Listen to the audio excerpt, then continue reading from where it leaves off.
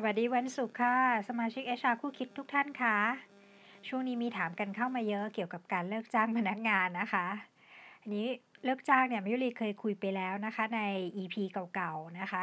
วันนี้เนี่ยเราจะมาคุยกันต่อเนื่องจากการเลิกจ้างนะคะเลิกจ้างเนี่ยมันเป็นการแสดงเจตนายกเลิกสัญญาจ้างของนายจ้างนะคะซึ่งนายจ้างสามารถทำได้อยู่แล้วนะคะไม่ว่าจะเป็นการเลิกจ้างโดยจ่ายค่าชดเชยตามกฎหมายหรือจะเป็นการเลิกจ้างเพราะว่าลูกจ้างกระทำความผิดตามมาตรา119ก็ตามนะคะ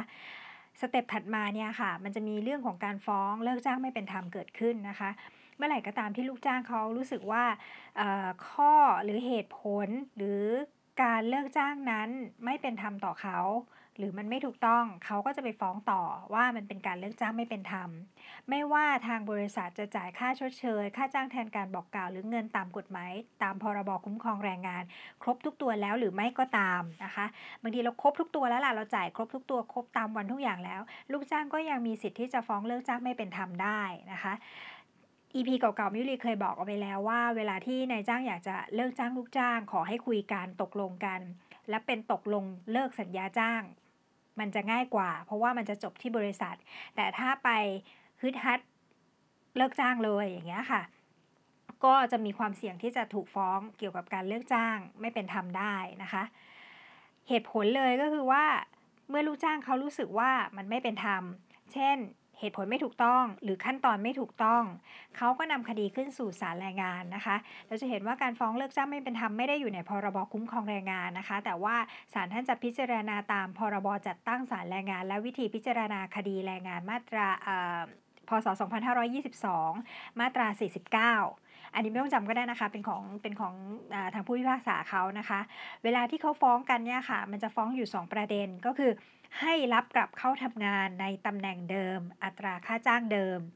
หรือฟ้องให้ชดใช้เป็นค่าเสียหายในการเลิกจ้างไม่เป็นธรรมส่วนมากแล้วนะคะถ้าเกิดว่าเป็นการเลิกจ้างไม่เป็นธรรมแล้วเนี่ยศาลท่านก็มักจะตัดสินให้ชดใช้เป็นค่าเสียหายนั่นแหละค่ะเพราะรู้ว่าถ้ารับกลับเข้าทำงานสภาพการทำงานก็คงจะไม่สามารถที่จะทำงานร่วมกันต่อไปได้นะคะมันจะทำงานต่อกันได้ยากส่วนค่าเสียหายเนี่ยมันจะเป็นเท่าไหร่ก็ขึ้นอยู่กับว่าลูกจ้างเรียกมาเท่าไหร่แล้วศาลท่านพิจารณาตามความเหมาะสมเป็นเท่าไหร่ถ้ายังอยู่ในกระบวนการชั้นไกล่เกลี่ยนะคะก็ยังสามารถต่อรองกันได้ในตรงส่วนของค่าเสียหายนะคะตัวอย่างนะคะที่จะรวบรวมมาคุยกันในวันนี้ค่ะเป็นแนวคำพิพากษาเก่าๆนะคะเรื่องเกี่ยวกับการเลิกจ้างไม่เป็นธรรมนะคะมิวลีจะยกตัวฎีกากับตัว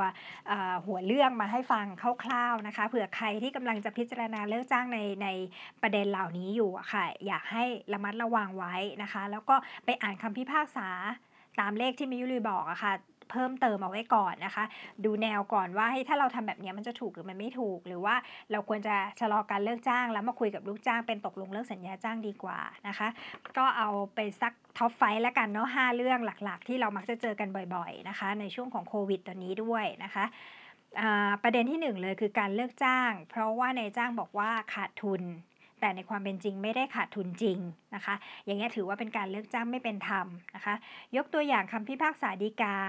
276/2543นะคะนายจ้างไม่ได้ประสบภาวะขาดทุนจนประกอบกิจการต่อไปไม่ได้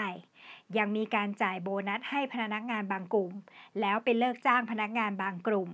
เนี่ยค่ะแล้วกลุ่มที่ถูกเลิกจ้างเขาไปฟ้องว่าเป็นการเลิกจ้างไม่เป็นธรรมพอพิสูจน์ข้อความพิสูจน์รายละเอียดกันขึ้นมาก็คือไม่ได้ขาดทุนจริงและมีการจ่ายโบนัสให้กับอีกกลุ่มพนักงานหนึ่งจริงมันก็เลยกลายเป็นว่าบริษัทไป bias หรือไปเลิกจ้างไม่เป็นธรรมกับพนักงานบางกลุ่มนะคะเคสนี้ก็ลูกจ้างก็เลยเป็นฝ่ายชนะประเด็นออกมาก็เป็นเลิกจ้างไม่เป็นธรรมไปนะคะเพราะฉะนั้นต้องไปดูด้วยนะคะว่าถ้าคุณยังมีการจ่ายสวัสดิการยังมีการเพิ่มสวัสดิการยังมีรับคนมีอะไรเงี้ยแล้วคุณเป็นเลิกจ้างบางกลุ่มเนี้ยค่ะให้ระวังไว้เลยว่ามันอาจจะโดนเข้าข่ายว่าเลิกจ้างไม่เป็นธรรมได้นะคะคำพิพากษาต่อมาค่ะเลขที่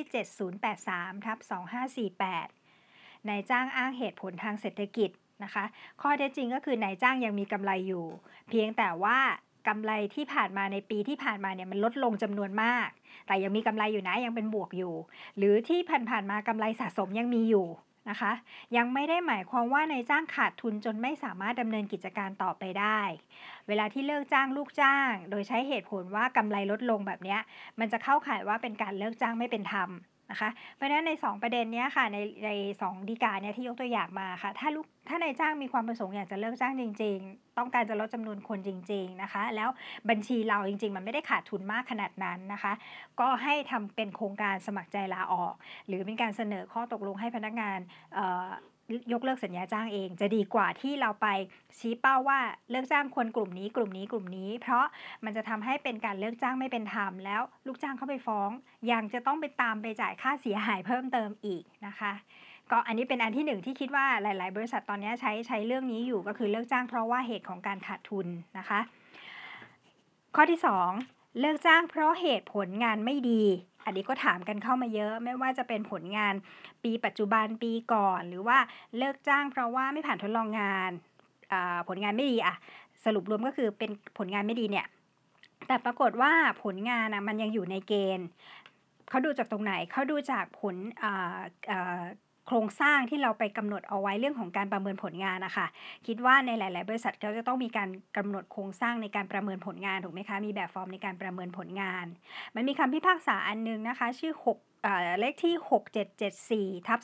6774/2548ผู้ลูกจ้างเนี่ยเป็นผู้อำนวยการฝ่ายการตลาดที่ปีก่อนๆที่ผ่านมาเนี่ยเขาประเมินผลงานก็จะเป็น A หรือไม่ก็เป็น B ในหลายบริษัท A กับ B นี่ก็คือสูงกว่ามาตรฐานถูกไหมคะแล้ว C เนี่ยจะเท่ากับมาตรฐานหรือต้องปรับปรุงพอเป็น D หรือ E นี่คือต้องปรับปรุงหรือมันก็คือแย่มากตกมาตรฐานมากเพิ่นผู้จัดการคนนี้หลายๆปีที่ผ่านมาเขาก็อยู่เกินมาตรฐานตลอดไม่ A ก็ B ไม่ A ก็ B ส่วนใหญ่ก็จะเป็นประมาณนี้พอมันมาในปี 2543 รายได้ของนายจ้างลดลงรายได้ของบริษัทมันลดลงอะค่ะปรากฏว่าก็ไปเลิกจ้างผู้อำนวยการฝ่ายการตลาดด้วยให้เหตุผลว่าผลงานไม่ดีผลงานไม่อยู่ในเกณฑ์มาตรฐานปรากฏว่าหลักฐานมันคือดูย้อนหลังไปปรากฏว่าเขาอยู่ในเกณฑ์มาตรฐานตลอดไม่เคยตกจากเกณฑ์เลยไม่เคยตกจากมาตรฐานเลยแบบนี้ค่ะก็กลายเป็นว่าหลักฐานการประเมินเราไม่สอดคล้องกับเหตุผลที่เราไปเลิกจ้างพนักงานนะคะเหตุผลลึกๆจริงๆก็คือเนื่องจากว่ารายได้ของบริษัทมันลดลงเพราะว่าด้วยการแข่งขันของธุรกิจก็ดีหรือว่ามันเป็นกลไกทางตลาดก็ดีอะไรอย่างเงี้ยค่ะอันนี้ผู้อำนวยการฝ่ายการตลาดก็ตำแหน่งใหญ่พอสมควรก็เลยคิดว่าถ้ารายได้ของบริษัทลดลงก็เป็นผลงานของฝ่ายการตลาดด้วยแต่อันที่จริงก็คือที่ผ่านมาการประเมินของเขาไม่ได้ตกมีนมาถูกไหมคะเขาไม่ใช่ได้ดีได้ F มาตลอดได้ดีได้ F มาหลายๆครั้งแล้วมีการประเมินไปแล้วหลายๆครั้งปรากฏว่ามัน A B มาทุกครั้งแล้วพอมันไม่ได้แล้วไปเลิกจ้างทันทีอย่างเงี้ยค่ะตีออกมาเป็นเลิกจ้างไม่เป็นธรรมทันทีนะคะแล้วก็ลูกจ้างฟ้องเรียกค่าเสียหายจากการเลิกจ้างไม่เป็นธรรมตัวนี้ไปนะคะเพราะฉะนั้นถ้าใครจะประเมินผลงานใครจะใช้เหตุผลนี้ต้องดูผลงานให้ถูกต้องนะคะถ้าเขาไม่ดีจริงๆโอเคเลิกจ้างนั้นสมเหตุสมผลแต่ถ้าว่ามันยังกึ่งอยู่อะค่ะก็ลองพิจารณาให้ดีก่อนนะคะลองให้โอกาสพัฒนากับพนักงานก่อนนะคะเคยบอกไปแล้วว่าถ้ายิ่งให้โอกาสเขาพัฒนาตัวเองมากเท่าไหร่บ่อยครั้งมากเท่าไหร่ยิ่งกลายเป็นว่าบริษัทให้ความยุติธรรมมากเท่านั้นนะคะไม่ใช่ตกมาตรฐานครั้งแรกเลิกจ้างเลยอะไรเงี้ยค่ะบางที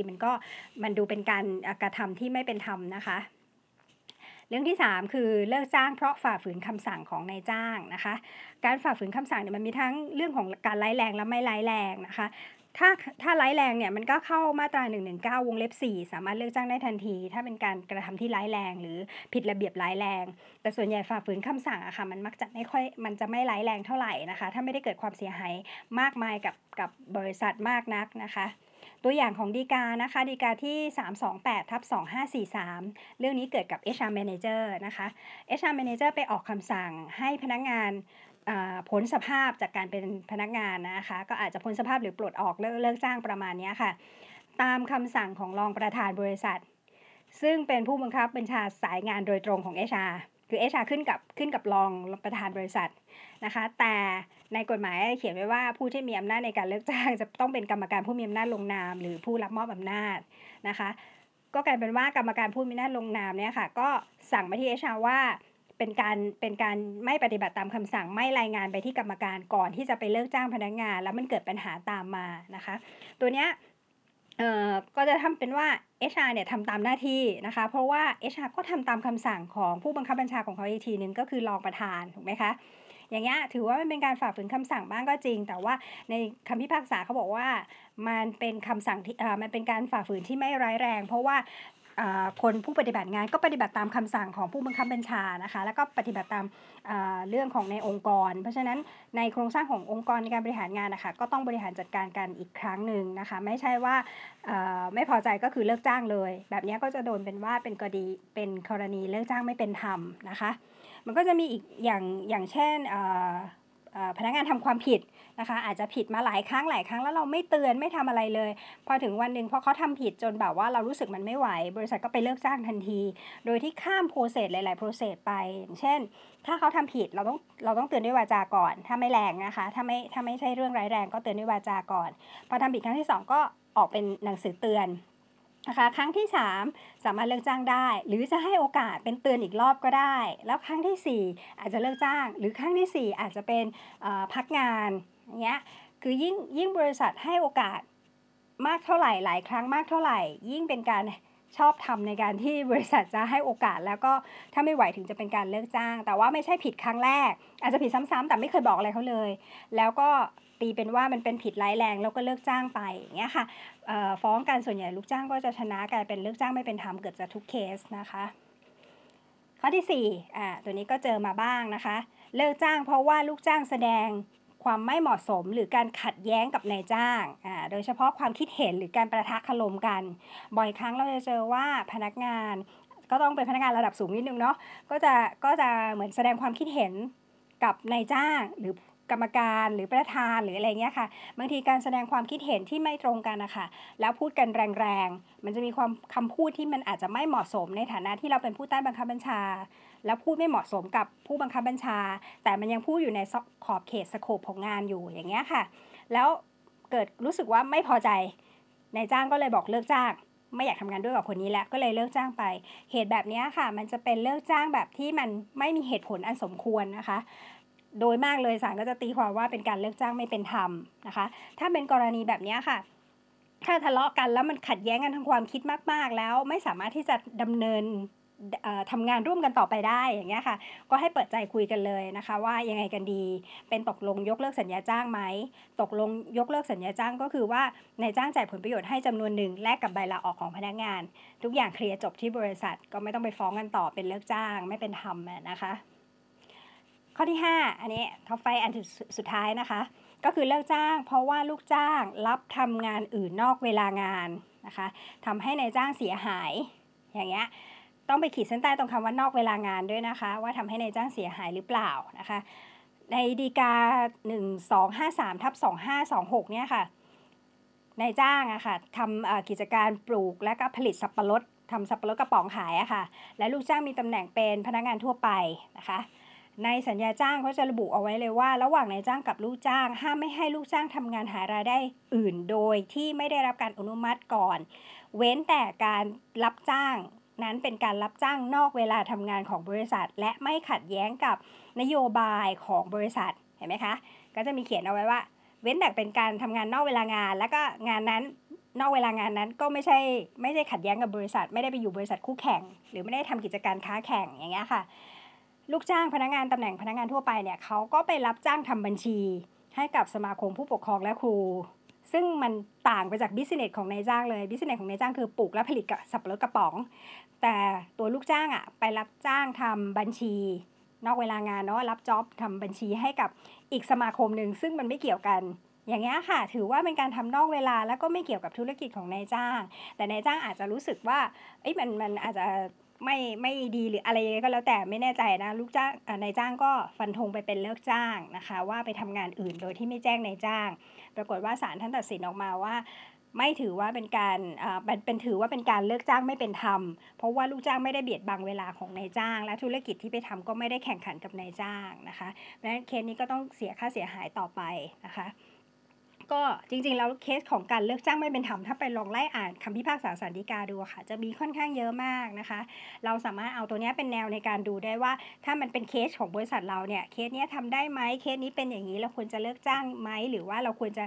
เรียกกันคุยดีแล้วก็เป็นตกลงเลิกสัญญาจ้างดีกว่าไหมนะคะก็เอาไปเป็นแนวในการศึกษานะคะอย่างช่วงนี้โควิดค่อนข้างจะเล่นเราแรงพอสมควรนะคะหลายบริษัทก็จะบอกว่าไม่มีกำไรขาดทุนต้องลดคนอะไรเงี้ยค่ะเลิกจ้างอะไรเงี้ย ก็ทำได้นะคะจริงๆก็ทำได้แต่ต้องให้พึงระวังเอาไว้ว่ามันจะมีการฟ้องกันต่อเนื่องเรื่องของการเลิกจ้างไม่เป็นธรรมถ้าให้ดีก็คือโครงการสมัครใจหรือไม่ก็คือยกเลิกสัญญาจ้างใช่ตกลงยกเลิกสัญญาจ้างมันจะค่อนข้างจะเซฟกว่านะคะก็วันนี้ก็ยกตัวอย่างไว้ประมาณเท่านี้นะคะพอให้เห็นภาพนะคะแล้วก็คราวหน้าเดี๋ยวจะมาคุยต่อเนื่องนะคะเรื่องของฎีกาที่ถือว่าการเลิกจ้างนั้นเป็นธรรมแล้วนะคะก็เอาไว้ดูเป็นตัวอย่างด้วยเหมือนกันว่าถ้าเราจะเลิกจ้างแล้วให้มันถูกต้องตามกฎหมายมันต้องทำยังไงบ้างเดี๋ยวมาเจอกันศุกร์หน้าค่ะวันนี้สวัสดีค่ะ